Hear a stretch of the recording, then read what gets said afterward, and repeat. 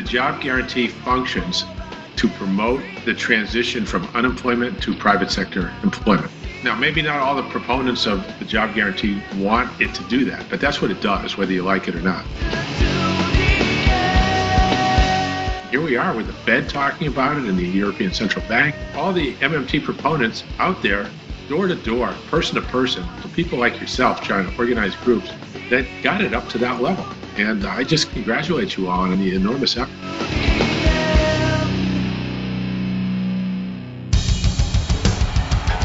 What I have said is that this campaign is not just about electing a president. It is about making a political revolution. MMT. Taking money from our children and borrowing from China. People are dying. Is the program so critical it's worth borrowing money from China to pay for it? And if not, I'll get rid of it. Stop lying!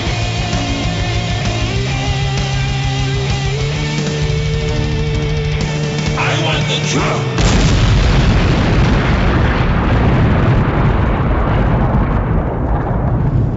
Now let's see if we can avoid the apocalypse altogether.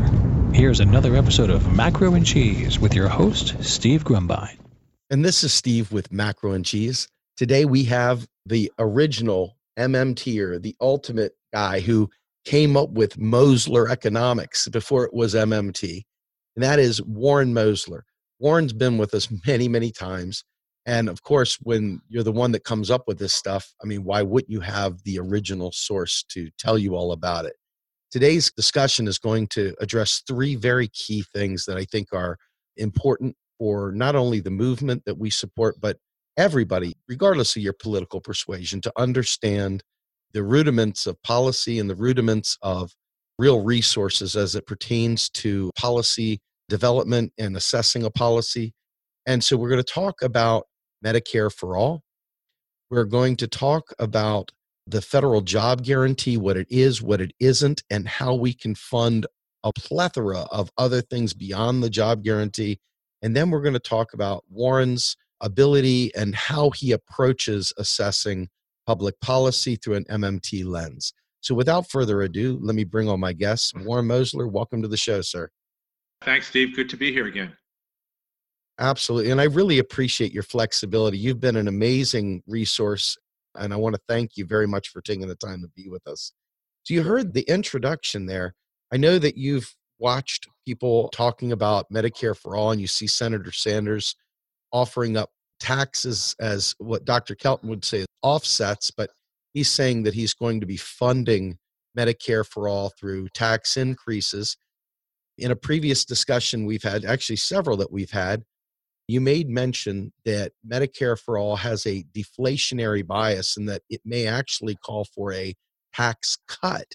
I would like you, if you could, to explain that for our listeners, help us understand the role of taxation within the Medicare for All program, why it is assessed the way you've assessed it, and what are the real impacts to real resources as opposed to just the finances.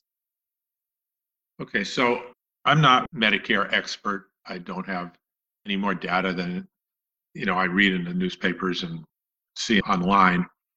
So I'm just looking at the macro part of it right now. And from, an overall macro perspective, and when I say Medicare for All, I mean, right now we have Medicare that starts at age 65 and it's free. If you want to buy the Part B or supplement, you can buy whatever you want. But basically, as soon as you turn 65, like I did 6 years ago, I'm on Medicare for free. And so what I'm saying is, what would happen if we just lowered the age from 65 to 0 and just made it free for everybody? What happens to the macro economy? So one of the things that happens, it's a major factor you have to take into account, is there's an immediate savings. And the amount that is bandied around varies, but I'm going to use $600 billion. And that's saved because all the private insurance companies, all the duplication of administration, the private insurance companies have to advertise and promote and sell. But once you have just a single payer, you don't have any of that. So that savings has been calculated it varies anywhere from 400 billion to 800 billion, but I'll use a number like 600 billion. If you think it's wrong, fine. You can modify it accordingly. So if there's a reduction of spending on healthcare of $600 billion, that $600 billion has to go to somebody. Somebody would have gotten that money and is no longer getting it. So I'll look at, and again, I just rough estimate, I'm trying to be conservative, and I turn that into like 6 million jobs are lost, figuring each person would earn an average of $100,000.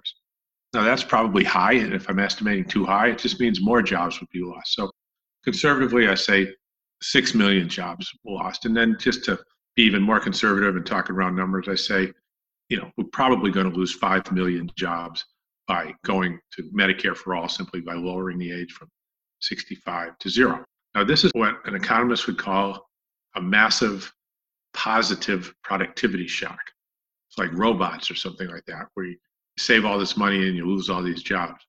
And it's a good thing for the economy, because it means those people can now be deployed into something more useful than advertising for private insurance companies or marketing or whatever they were doing. And so, number one, it's a good thing, but it does mean unemployment goes up by 5 million. Okay, so that's number one. And number two, just to limit it to two things for now, costs for businesses drops because healthcare is no longer a business expense. All their employees are on free Medicare. Business doesn't have to pay for it. And of course, no economist I've ever heard of thinks that healthcare should be a marginal cost of production for a business. That just makes no sense at all. Unless you're in a business like coal mining where work tends to make you sick, the cost of healthcare should not be built into the cost of the products, right? So, in fact, if anything, when you work, you're healthier than if you don't work. But anyway, business costs go down by a fairly substantial amount. They're paying a lot of money for healthcare right now, whatever it is. When you have costs of business go down, where there's a competitive environment, businesses competing for market share, competing with each other just to stay alive, that puts downward pressure on prices. Or if there was upward pressure, it reduces those upward pressures. So it's a deflationary event from that perspective.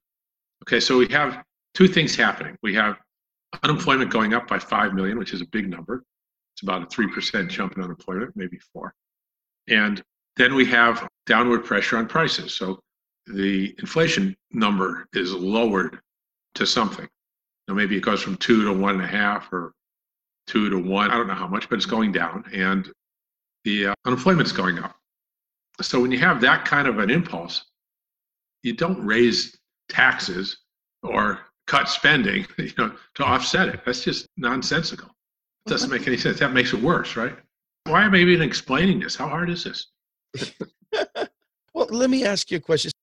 Right now, currently, Senator Sanders has got a ridiculously huge, and I say ridiculous compared to normal politicians, but he's got a bold progressive agenda out there that includes many other programs. And when you look at, if we were just going for Medicare for all by itself, these offsets, it would really put a lot of pressure out there because so many jobs lost. But in a way, it's clearing room, if you will, if I'm hearing you correctly. Yeah. It's clearing room for these other major programs. Yeah. Am I in the right vicinity there? Yeah. But there's a timing issue here. Okay. What I'm talking about is what happens on day one. People lose their jobs. We know downward price pressure, but also people are going to have a lot more money in their pockets, businesses and individuals, because they're no longer paying for healthcare. All right. And so to the extent they go out and spend that money, we have an inflationary bias. Prices go up, demand goes up, sales go up, and that's an inflationary bias to the extent that that happens. But that doesn't happen on like day one. You don't know what people are going to do with their extra money. We have ideas about how much they'll save and how much they'll spend, but they're not always right. You could get more people paying down debt, and you could get corporations certainly not going out and spending and investing day one. Once demand picks up, they might spend and invest. But that'd be a good thing. And yes, it uses up what you were just referring to, fiscal space.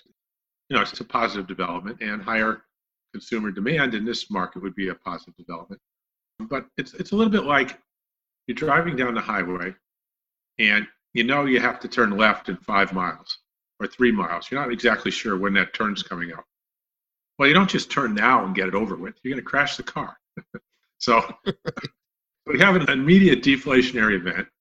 We know we might have sufficient spending in the days, months, years ahead to offset it, to get all those 5 million people back to work with enough new demand, to reverse those downward prices caused by business no longer having to pay for healthcare because of more demand. But we also have economies of scale, and we have all kinds of slack in the economy to begin with, and we got all kinds of things going on here. So, we don't know what the timing is going to be on how all that slack we're going to create gets used up. So what I'm saying is you don't start out with a big whopping tax to pay for it and ensure that you're going to have a total collapse. You wait, right. You watch the economy, you watch it start to grow, you watch how people react. And then if it becomes appropriate to make an adjustment next year or the year after, you do that. And there's no serious penalty for waiting a little bit too long. We've all finally learned by now, I hope, that if inflation starts going up a little bit, it doesn't just run away from excess demand. Inflation from excess demand doesn't just run away. You have plenty of time to reverse policy, cut demand for whatever reason. If you have inflation from other sources, such as an energy shock or something happens with the virus, well, that's different. Then it doesn't matter all that much what you do on the monetary side. So whether or not we have Medicare for all or not, it's not going to change that. Although it could alleviate it, right? Just by having the real cost of medical care be lower. So we got a big positive productivity gain. We have a big increase in spending by the federal government that feeds a large savings of money by the private sector.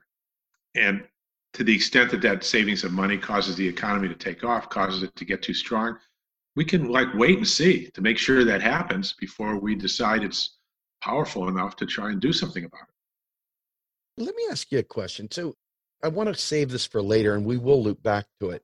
But it seems like if I was doing some algebra here, the order of operations that I would do, just given what you just said, if I had a job guarantee as part of my package, before I did Medicare for all, I would institute a job guarantee, because that way, when that shock hits, there's a way of handling that buffer stock in a humane way to prevent a total collapse of the economy while you're ramping the other things up.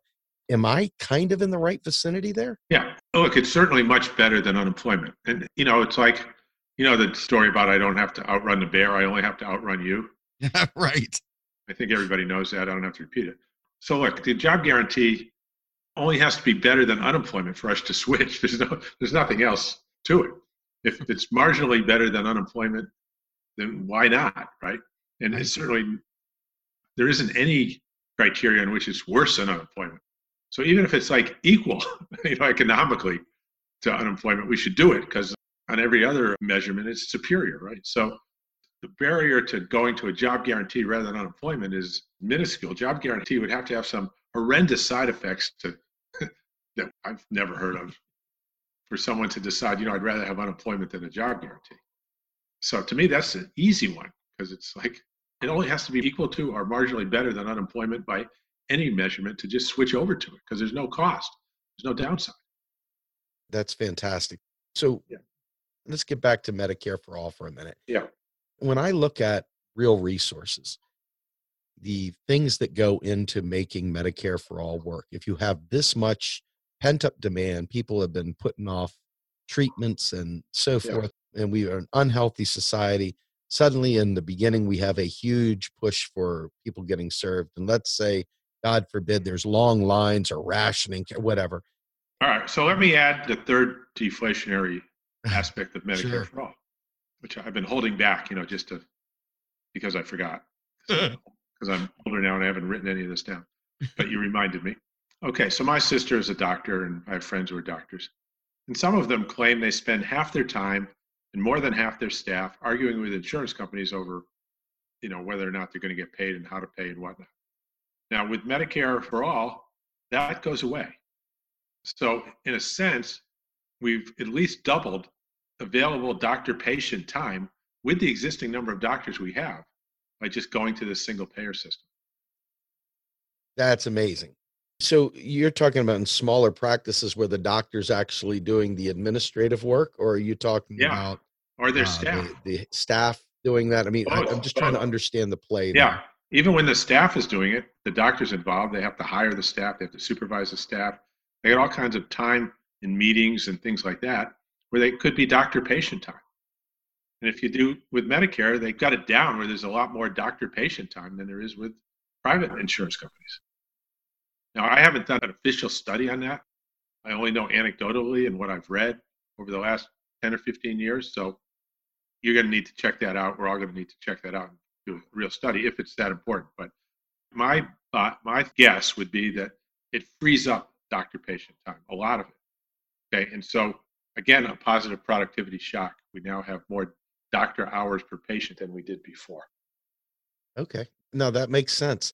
So let's look at the next piece of that. I mean, Alan Grayson came out the other day saying, with the coronavirus coming through, for example, I don't know how much is hyperbole and how much is like real science, but talking about, hey, we may need as much as 900,000 beds or something to that effect. And just listening to that, it's quite clear we don't have enough hospitals. We don't have enough beds. We Yeah. don't have enough gurneys and orderlies and other things. In a sense, you would think this would be a hiring boom to some degree within these areas. I'm just interested in hearing how you see that resource. When I hear the U.S. spends the highest percentage of GDP on medical, I don't know. I think that's a good thing.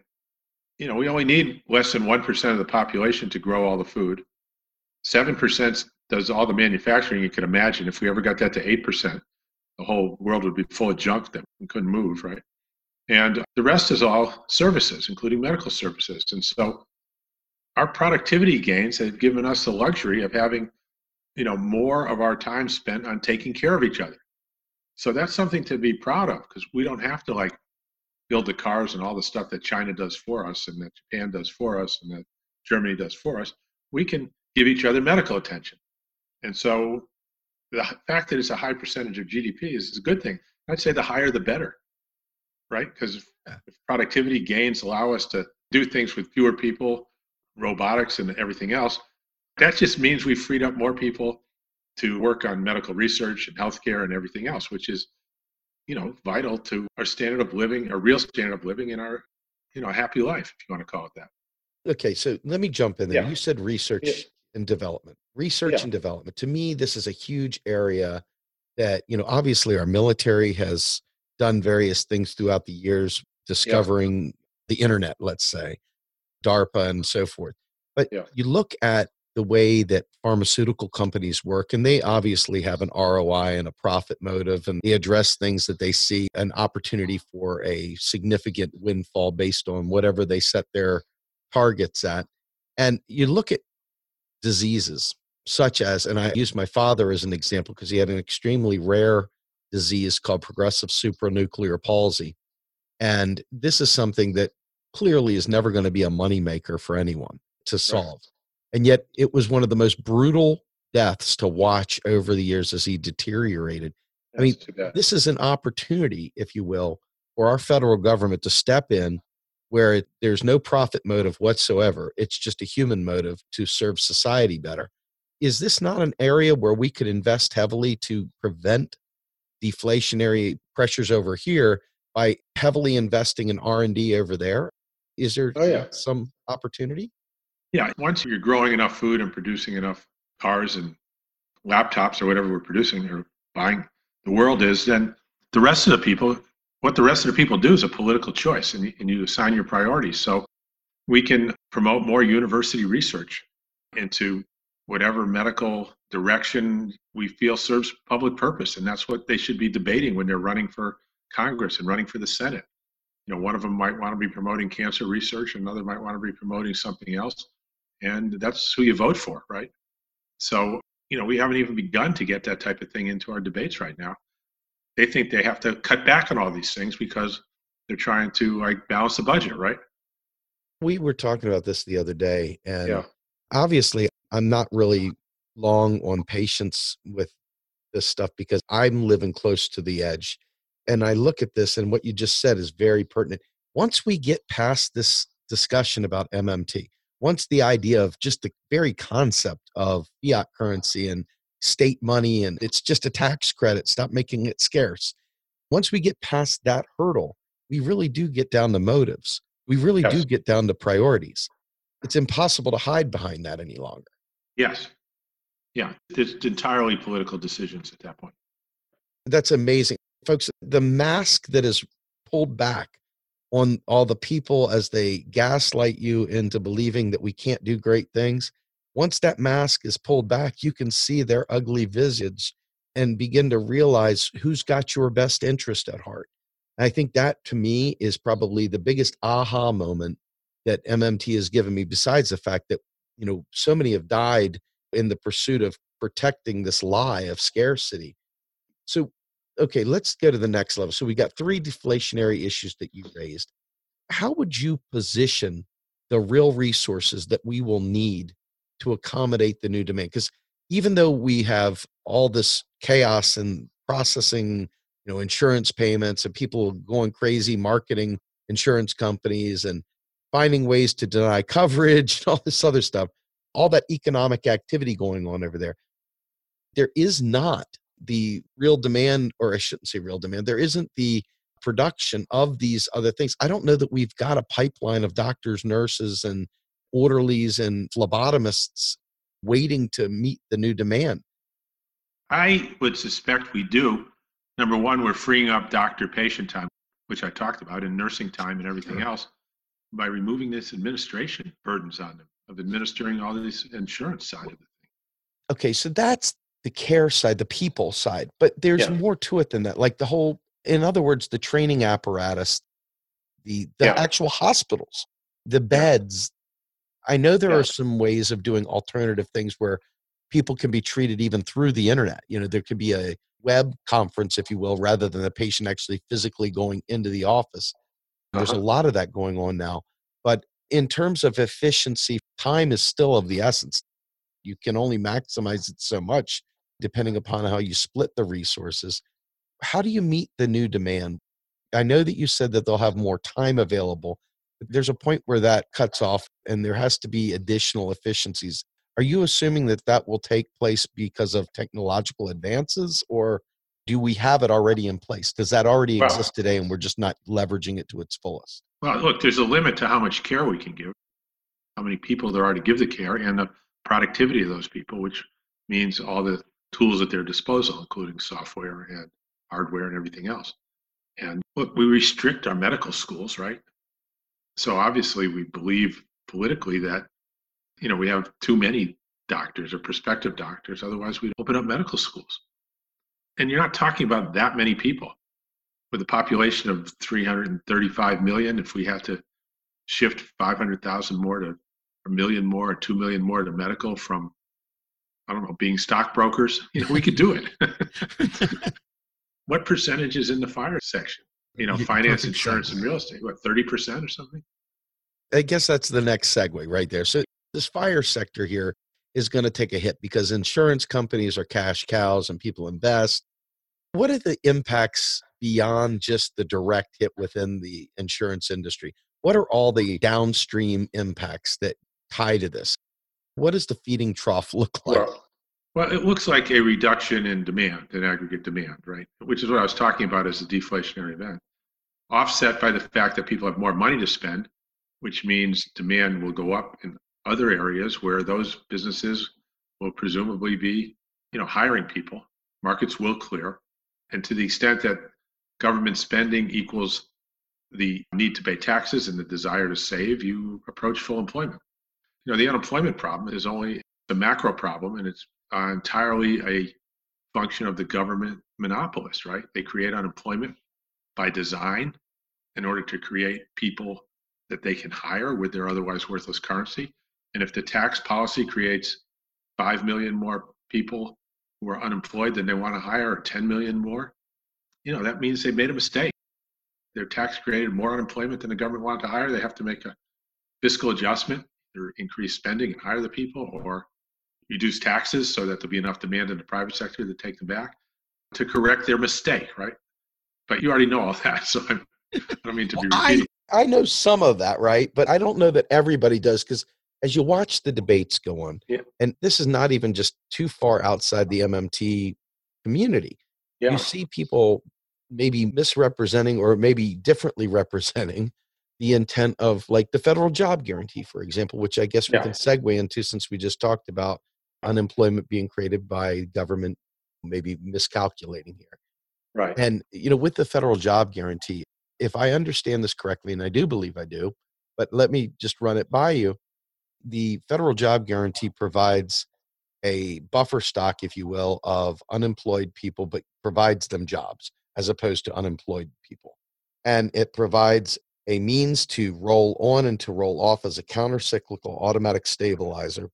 But it's meant to be the wage floor. It's not meant to be a career position. It's not meant to be, the next doctor or lawyer. The job guarantee is intended to soak up slack labor within a downturn economy. Steve, say it this way. Okay. The job guarantee functions to promote the transition from unemployment to private sector employment. Okay. Now, maybe not all the proponents of the job guarantee want it to do that, but that's what it does, whether you like it or not. Okay. Okay. And I can understand people who don't want to do that. They want to increase the size of the public sector. They're entitled to their opinion. But the job guarantee, as it sits, promotes the transition from unemployment to private sector employment because the private sector does not like to hire people who are unemployed and not working. It vastly prefers to employ people who are already working. And there are all kinds of studies that have shown that. And so what we're saying is the residual unemployment is a mistake. The taxes were too high. They created too much unemployment for the number of people government wanted to hire. Government doesn't want to hire anymore because if it does, it can just go hire them. It doesn't need a job guarantee. And the rest it wants, therefore, to correct its mistake, so to speak. As a point of logic, it's got an obligation to promote the transition of those people back to the private sector, which is where they came from. Okay, taxation takes people out of the private sector and puts them in the public sector. And so our tax liabilities.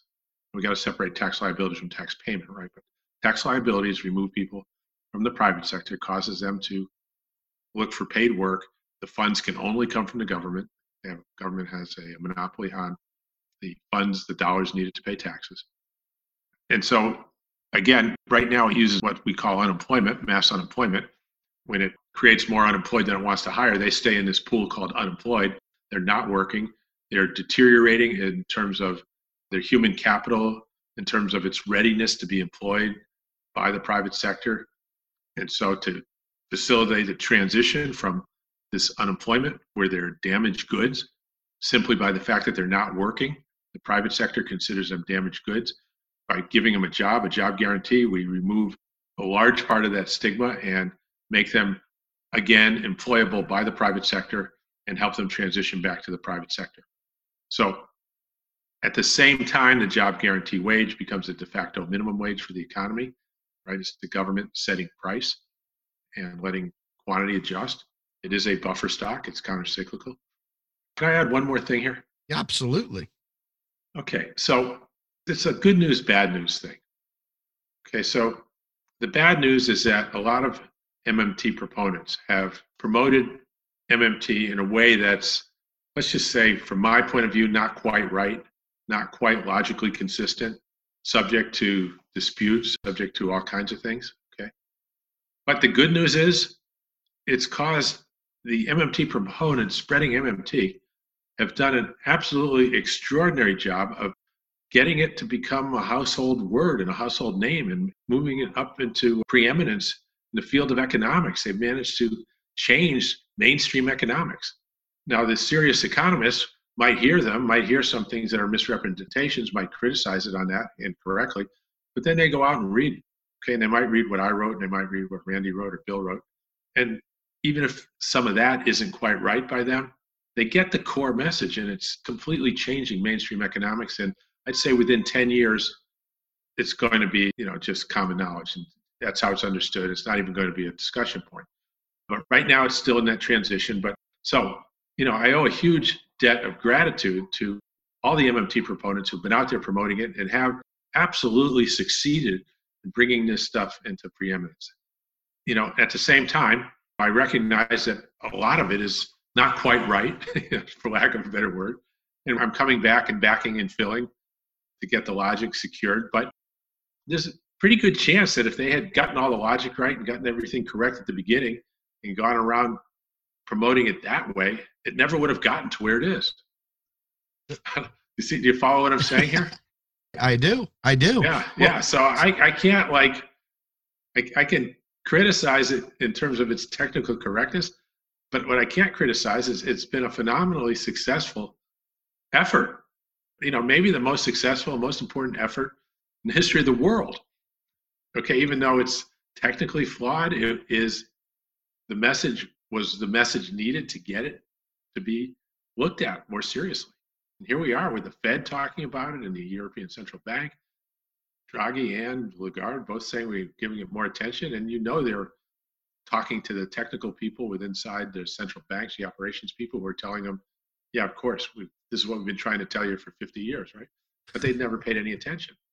And it's all the MMT proponents out there, door to door, person to person, people like yourself trying to organize groups that got it up to that level. And I just congratulate you all on the enormous effort.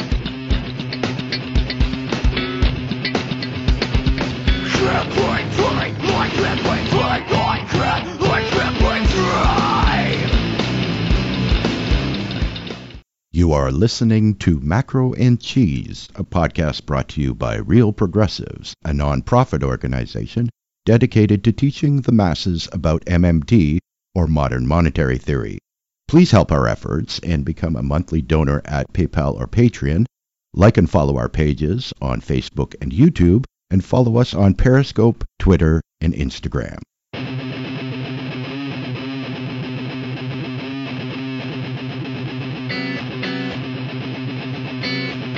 My tolerance, trying my patience, and never want to see me. It's another way, and I'm tired of the lies you tell me. Lies you tell me. It's also my tolerance, trying my patience, and never want to see me. It's another way, and I'm tired of the lies you tell me. Lies you tell me. No, I really appreciate that. I mean, we do the best we can to represent it in the best way we can. Yeah. And the ears that hear what they hear, and say we do the best we can, right? Well, really, Steve, they go out and people go, oh, MMT is just, that's when the Fed monetizes all the debt and they print money and, it's what Zimbabwe and it's Venezuela. You hear all that, right? And at the same time, you're hearing Mario Draghi saying, yes, we need to take a closer look at this. And you see Lagarde doing the same thing, and you see Powell talking about it. So obviously it's gotten through to them. At least it got their attention. Jackson Hole is half of MMT. The last business journal in the U.S., I forget the name of it, it's a serious journal, had 5 articles on it. I've read some of them. They're all completely screwball articles, but they're there, and the serious people read the articles. No, they recognize the screwball stuff and recognize the elements, the factual elements and the elements of truth inside, and go back and sort it out. And it's totally changed mainstream economics. I mean, it can't be any worse than Mises Institute that makes billions sitting there spreading disinformation, right? I mean, So I want to touch on this job guarantee thing again, because you'd hit something that I really hoped we could dig into. And that is, you made the mention that the job guarantee is to transition back into private sector work. And then you made mention that the federal government can hire anyone. I don't remember exactly what you said, but you can actually hire people at any wage you like, at any job categorization you like. Let's be clear, the job guarantee is not meant to take away scientists and lawyers and doctors and mechanics and engineers and things like that. Right, the federal government can hire all of those things in perpetuity. It can hire however many it needs without impact. Yeah. And look, that's all in my 1997 or 98 paper. It's in Pavlina's math model when she visited me that we put together in 1996 on how that all works. That's the way we've done it. But the MMT proponents are different. You see them interviewed on Bloomberg or something, and they go, well, what are all those people in the job guarantee going to do? Oh, lots of things. We need them for the Green New Deal. We need engineers. We need this. And we need people doing cleanups and all this stuff. And I'm thinking, no, wrong. But, what are they going to do? They're going to transition to the private sector. All those people we need for the Green New Deal, we're just going to hire them at normal federal pay scale and not try and undermine the federal pay scale and have them do all this Green New Deal stuff. I'm totally in favor of that. And so we're not going to job guarantee people. That's not point of that. But that's how they presented it. And it moved the job guarantee to absolutely the top of the charts. Yes. So I can't like fault them. I can fault their logic and their reasoning, but I can't fault the success of what they've done. Yeah. It's better lucky than good, maybe. I don't know. Like just declare victory and move on. So I'm not here to like criticize the people misrepresenting it, because they've been the ones who achieved the success of the ideas that I never could do. It's interesting you say that, because I think that the people who the lights went on for just the simple explanation for going back to 7 Deadly Innocent Frauds and, Randy's, longer, the primer that he put in New Economic Perspectives that turned into the Modern Money book. Those were what I cut my teeth on. And I still found the political economy taking a marketing idea, because you can have the greatest idea in the world, think Beta and VHS. And if it doesn't get any traction, it doesn't matter if it's reality or not. It's not going anywhere. And so there had to be some way of crossing the divide between the layperson and understanding the possibilities on one hand and how you package it, and on the other hand, the pure nuts and bolts and operational reality that underlies it all. I can certainly see both angles there. Is that your take on it as well, kind of? Sure. Look, I developed electric cars in the mid-1990s, and with golf cart batteries, with golf cart motors and just regular lead acid batteries, and entered them in events, and they like dominated everything by a factor of 2 or something like that. And I remember I got 110-mile range on one vehicle, back with lead acid batteries, and won some kind of an event. I think it was like a New York to Boston race. It took 5 days or something. But anyway, and I couldn't sell anything or get anywhere with it.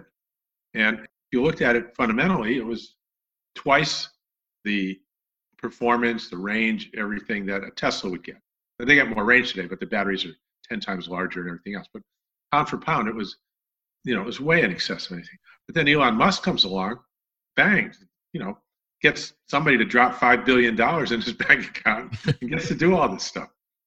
It's kind of the same thing, right? It's all marketing and sales, and your ability to raise money and your ability to inspire people and to promote your idea. Well said. Yeah, exactly. Let me ask you a question. You created race cars, and you've got a storied past. You own banks, and you've done a host of things. And one of the things that jumps out at me, though, which is in the vein of this whole promoting ideas, was you made a bet that anybody that could disprove MMT, you'd give them, what was it, like $100 million or something crazy. I can't remember the exact thing, but you were in Connecticut. I believe you were running for office at the time, and nobody took you up on it. At least I haven't seen anybody that's taken you up on it. Right. No, nobody did. Tell the story of that real quick, because to me, you obviously had them baffled. They had no idea what to do with it. And clearly no one was going to take you up on it. So they just reverted back to the normal beating the drum of austerity. But what was that all about? Tell us the story. So I'm trying to find a way. This was 2010, right? So it was shortly after the worst of the recession. And we needed a very large deficit to get back to any kind of a normal economy. They were talking whether the recovery would be U-shaped or V-shaped. I said it was going to be L-shaped, because there just wasn't going to be enough of a fiscal adjustment to get any more than that. That's pretty much what happened. If you look at all the charts now, the recovery has been much, much slower and flatter than anybody thought, than any prior recovery. And so I was trying to come up with a way to get attention and promote the idea of, it wasn't called MMT back then, but just Mosler economics and how the currency worked. So I just decided, try a lot of things, right, and see what happens. So one of the things I said was that, I would, and it's in the Huffington Post, so you can still look at the article. I don't remember exactly where it was, but I put down 3 postulates where the government has to spend first, it can't be insolvent, and currency is a monopoly or whatever. If anybody can show otherwise, I'd give them $100 million. So it's a little bit like the Lee Trevino story where he was talking about pressure. And he said, pressure isn't looking at a 6-foot putt in a tournament for $100,000, difference, whether you make it or not. He says, real pressure is when you have a $10 bet and you've only got $5 in your pocket. So I didn't have anywhere near $100 million, but I was making that offer anyway, figuring nobody would take me up on it because they never had. But if they had, I would have had a serious problem if I'd been proven wrong. That's for sure. But anyway, nobody knew how much money I had anyhow. I'm sure they assumed it was good. So, but anyway, nobody did take me up on it at all. So maybe it helped. Maybe it was one of the little pieces that helped build the awareness of modern monetary theory. You can't say. You can just say there were a lot of things like that over time that got somebody's attention and got somebody to look at it and got somebody to promote it, like yourself, on an individual basis. That was you're just trying to get people started on it. Because nobody ever goes backwards, right? Once you recognize the government can't run out of money, you don't change your mind a few years later and say, you know what, change my mind, the government can run out of money. Once you see it, you can't unsee it. There's no two ways around that. Well, that brings me to the final point of this, and that is Joe Q Public is doing the best they can to try and understand this. People are shifting from the idea of the household budget analogy to understanding the concept of state currency and understanding the role of the unit of measure here being a tax credit. The dollar is not some finite thing we dig out of the ground. And their heads are exploding with the concept of what the deficit and the debt is because they've been pummeled with bullshit for so long. But here we are now. Well, and we're at 23 trillion and inflation's going down and, interest rates are going down. We're all going to die, right? Yeah, well, they've totally lost confidence in any of the experts. Well, they should. The Krugmans of the world have proven themselves to be charlatans, in my opinion. Yeah, it's a failure of the intellectuals, so to speak. Absolutely. And it started with Obama. He was an intellectual and considered failure by the progressives, for sure. I mean, presiding over the largest transfer of wealth from low income to high income in the history of the world. I hate eating peas, and he was famous for telling us to eat our peas, and peas are like the grossest thing in the world to me, and I'll never forgive him for that. I remember he had the opportunity to really do something special. He had the wind at his back, and he still chose to be just a complete and utter idiot, in my opinion. That's just me talking. But I think in his mind he was, he had a certain amount of integrity, a lot of integrity, and thought he was doing the right thing, but he was just neoliberal, conventional person. And that was his peer group and everybody around him, and they were fiscally responsible or whatever. He voted against the debt ceiling in 2006 because he thought it was immoral. And so I understand people are like that. He didn't have any opportunity to not be like that. What's he supposed to be doing? Listening to some guy in a pair of shorts sitting at the pool in St. Croix telling him he's wrong? No, he should be listening to Steve Grumbine at Real Progressives and Macro and Cheese. Exactly. Like, why would I have any credibility with President Obama? He's a serious guy in Washington. I'm just like coming up with this little bits of logic that are just another monetary crank out there, right? I can understand how that's how it appears. Yeah. I mean, there are a lot of money cranks out there too. You look at the AMI folks and across the board, and there's just no shortage of crankery. So yeah, I guess skepticism is what's on the menu today. So I understand. I do get it. I really do. Yeah. How do you look at policy, Warren? When you see a new policy come across, if somebody says, Warren, does this make sense? Is this the right move? And how do you assess whether a policy makes macro sense? Right. Well, government is about public infrastructure for public purpose. So we look at what public purpose it's going to serve. So in this case, with the Green New Deal, okay, we're going to make some effort to reverse some of the things we've done to induce climate change, according to our own understanding, right? We don't know if it'll be too little, too late, or enough, but we can see it already happening, and we don't know if it's something we can reverse. But rather than just watch and let everything fall apart, we've decided to take an initiative, which I support. And the first thing we have to decide is whether it's a positive productivity shock or a negative productivity shock. And nobody's even doing that analysis or making that statement. And that's the first statement you want to make. It doesn't mean you will or you won't do it, but you got to know what you're dealing with. So I see it as probably an extreme negative productivity shock by the way we generally measure productivity. We're going to have to work harder to have less, because it takes more people to produce a megawatt of solar electric than it does to produce a megawatt of coal.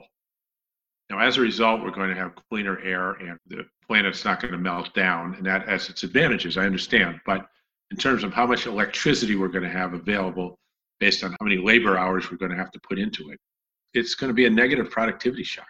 It's going to be the opposite of Medicare for all, right? Like you said, Medicare for all might be making space to do this. freeing up the people we're going to need to do this. A positive productivity shock is freeing up space for a negative productivity shock. And so everything I've seen, all the massive investment is a cost. It takes hours. It takes labor hours. We can't have medical research and everybody working on investment in the Green New Deal. Okay, you can't have both. There's only a certain amount of labor hours to go around. Now, you want everybody working in full employment, but at that point, you're limited. And this is such an enormous effort that I'd say done right or done in a way that is potentially successful, which might only be a 5% chance or 10% chance, I don't know what it is, but certainly I think worth taking, then we're going to be giving up other things. And even with our advances in productivity across the board, just because it's such an enormous conversion to go from energy the way we've been producing it to a way that doesn't do the damage that we perceive is happening. When we go through the process, like for example, Bernie Sanders offering up taxation, he's clearly playing to like you gave Obama credit, Obama saying, hey, I'm a fiscal conservative. This is kind of what I do as a neoliberal, and this is kind of my peer group and so forth. Bernie Sanders within his peer group, it's always been about paying for things and taxing the wealth and so forth.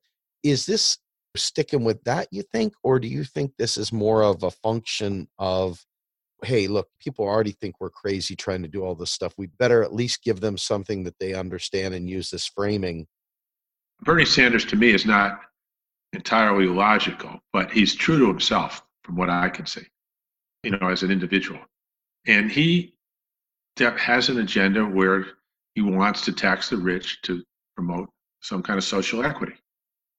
Now, I've got 10 better ways to do it that would promote a lot more social equity, but that's how he wants to do it. And he's just not going to let some monetary crank story about the currency and monetary operations trick him into not taxing the rich. That's how I see it. So I see it as a genuine, consistent internal position for him. I'll give him the benefit of doubt on that. Sure. So, it's like innocent fraud, right? I'll give him the benefit of the doubt on that. And I'll take him at his word. And I think he'll follow through when he gets into office. Because why wouldn't he? Why at his age would he be doing this except to follow through once he gets there? Right. He's not going to just declare victory as president and go out and take golf lessons and not do anything. Right. I wanted to talk about the LVT, the land value tax, as a means of producing this social equity and balancing society. The Georgists had this belief, and I'm becoming a convert little by little as people weigh in on this. Where do you stand on land value tax? Okay, so I've always thought that when I look at taxes, you have to look at the compliance costs.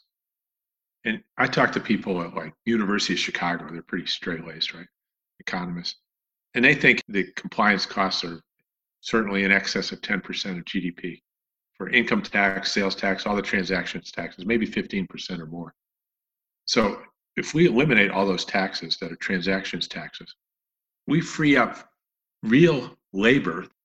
15% of our real labor hours get freed up, 15% of GDP that can be employed doing something else, creates enormous fiscal space. Okay, now that alone is progressive because whatever those people do, whether it's medical research or get involved in education or get involved in leisure time or anything, it's going to be services, okay, because we have enough manufacturing, we have enough agriculture. It's going to be services, and it's going to be services geared most predominantly towards lower income people, whether it's medical or educational or health or anything like that, and our infrastructure, roads, and all the deferred maintenance we have in this country. So it's going to increase the real standard of living of lower income people by that 15%. So if the lower income people constitute 50% of the population and they get the majority of that 15%, we're talking about 30% increase in the standard of living or more for people of lower income. Wow.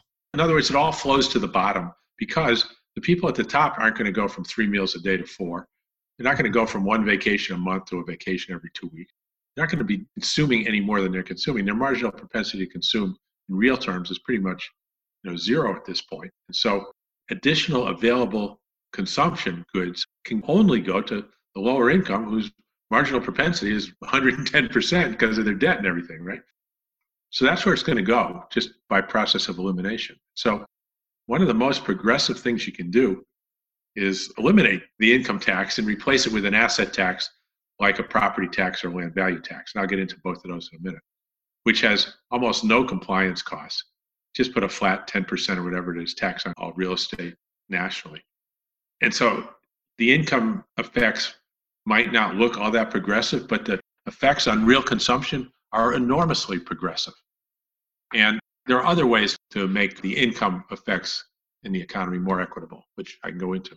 So the next thing with the Georgists is they prefer just taxing land and not improvements. Because if you tax improvements, you're discouraging improvements. And I completely agree that if you tax improvements, you're discouraging improvements. But to me, right now in the United States in the year 2020, we want to discourage improvements. Okay, we don't want more development, more shopping centers, more of all this stuff, I don't think. And so we would want to just have a property tax on all real property and not just land. Now, if time comes where we feel there's a shortage of improvements, then we could address that with some kind of a tax reduction or something like that. The other thing that a flat real estate tax does, which provides the tax liabilities, which I'll use the word carefully here to make a point, funds government spending, right? It's not the tax revenues that fund spending. The government doesn't need your money, but it needs tax liabilities to create sellers.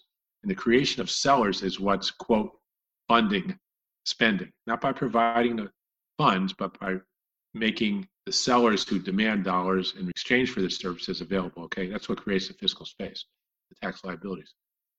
And so by creating all the tax liabilities that fund the fiscal space the federal government uses through this 10% land tax, that discourages foreign ownership of residential properties, non-resident ownership. Because if you own these properties, you're funding the whole government, not just the city of New York or the town of Boulder or something like that. You're funding the entire federal government. And so 10% tax on your property becomes enormous. If you buy a $10 million condo in New York to use a couple times a year and you're paying $1 million a year in federal taxes on that, you're going to think twice about that. And it's going to keep prices from going up. Now, the residents all have to pay it, but they don't have to pay income taxes that they would have paid. And so they're actually probably going to be money ahead because of all those transaction costs that are down. So in terms of real standard of living and what their paycheck buys after tax, they're going to be ahead. Okay, but the non-resident, he's now, instead of paying 2 or 3% or 1 or 2 on his property, he's jumped up to 10. Maybe it'll be 11 or 12. I don't know. Okay, and so it has a positive aspect for our cities, which have had the problem, kind of like London, where it's all owned by outsiders, and so there's nobody in the streets, nobody doing the shopping. The life of the city is gone dead. And the importance of cities is that they're much more efficient. Power consumption per capita is much lower. Energy usage per capita is much lower. It's a more energy efficient way to live. So we don't want to have government policy working against it, right, which is what our policy does now. It seems like there is a balance between A, the obligation that we require to keep the currency where we want it to be, but also B, there is the Pigouvian aspect or syntax aspect of it that is a training mechanism as well. Am I hearing you correctly? It's like a dual purpose? I'm not sure. It seems like you're training away foreign investment. You're putting this tax on there that is absolutely serving as a behavior modification tax, not just for the funding purposes. It's well, let's put it this way. Right now, what we have is behavior modification to the extent that it's drawing in foreign investors. Right. In the other direction. Yes, exactly. And if you understand the currency, you realize that there's no particular need for that. That doesn't serve any particular public purpose. I suppose on some level it could help your real terms of trade, but it's a stretch to get there. Understood. So let's cap this off. If you were Senator Sanders and you're 78 years old and you're running for president and this is the last hurrah, you're not going to run for office again, maybe re-election if you get through, and you had the money story at this point. I know that you wrote one of these things for him at a previous time. What would be your advice to him? Because I believe that his framing, even though he comes by it honestly, it's internally consistent, etc. I do believe that his framing obviously puts a hindrance on his ability to impact those programs, because simply it just puts too many barriers in front of him for it to be able to happen that way, or at least that's my opinion. What would be your advice to Senator Sanders if you were advising him in that regard? Well, I don't know him. I only met him once for 15 minutes in his office. I don't know him well enough, but we need one of these guys to get up there and say, look, I know I've said these things over the years about balancing the budget, about paying for it, but, I was wrong. And maybe it's better to say it if he's eliminated, rather than now when he has a chance of winning, because if he does it now, it's probably going to cost him the nomination. So maybe that's too much to expect. But it just got to get up and say, look, I've had it wrong. I just talked to people in Fed, at the operations people, and you can mention the names of the people in the senior staff at the Fed. And, modern monetary theory is absolutely correct. And I didn't know it until last week when I went in and met. My curiosity was up. I had Stephanie Kelton on my staff. I didn't want to go there for the longest period of time because I have a personal agenda to tax the rich. But I did do it. I went to the Fed. I talked to these people. I've got them sitting right here next to me to answer your questions. I was wrong. And as John Maynard Keynes said, look, when the facts change, I change. And this is how it works, guys. And this is what we're dealing with. It doesn't even have to be Sanders. It can be any one of them can do that and walk up on the stage with two people from Fed's, monetary affairs, senior operations people, and just let them explain how it works. I mean, I worked, with Vince Reinhardt for years. He was right-hand man, head of monetary affairs for Greenspan for a long time, and then Bernanke. And he helped me write some of my speeches. To these guys, this is not anything they even need to talk about. It's just how it works. And so, anyway, that's what I'd like to see happen. I guess. So in that sense, I'd recommend it. Right. Well, Warren, thank you so much for joining us today. This was really insightful. And I hope Senator Sanders listens to this, because I really hope that he'll go out there and do that. I want the guy to win. I can't even hide it. I mean, between my advancement of modern monetary theory, at least in my own lens on one side, and through my love for the program space and the movement on the other side, it's like living on a razor's edge. You see things going on. Yeah.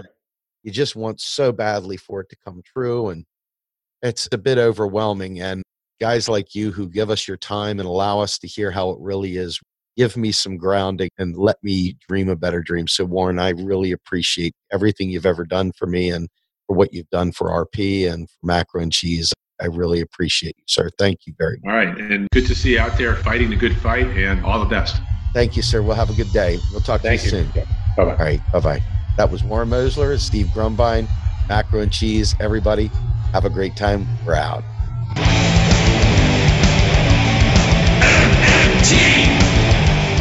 Macro and Cheese is produced by Andy Kennedy. Descriptive writing by Virginia Cox and promotional artwork by Mindy Donham. Macro and Cheese is publicly funded by our Real Progressive Patreon account. If you would like to donate to Macro and Cheese, please visit patreon.com/realprogressives. I want the truth.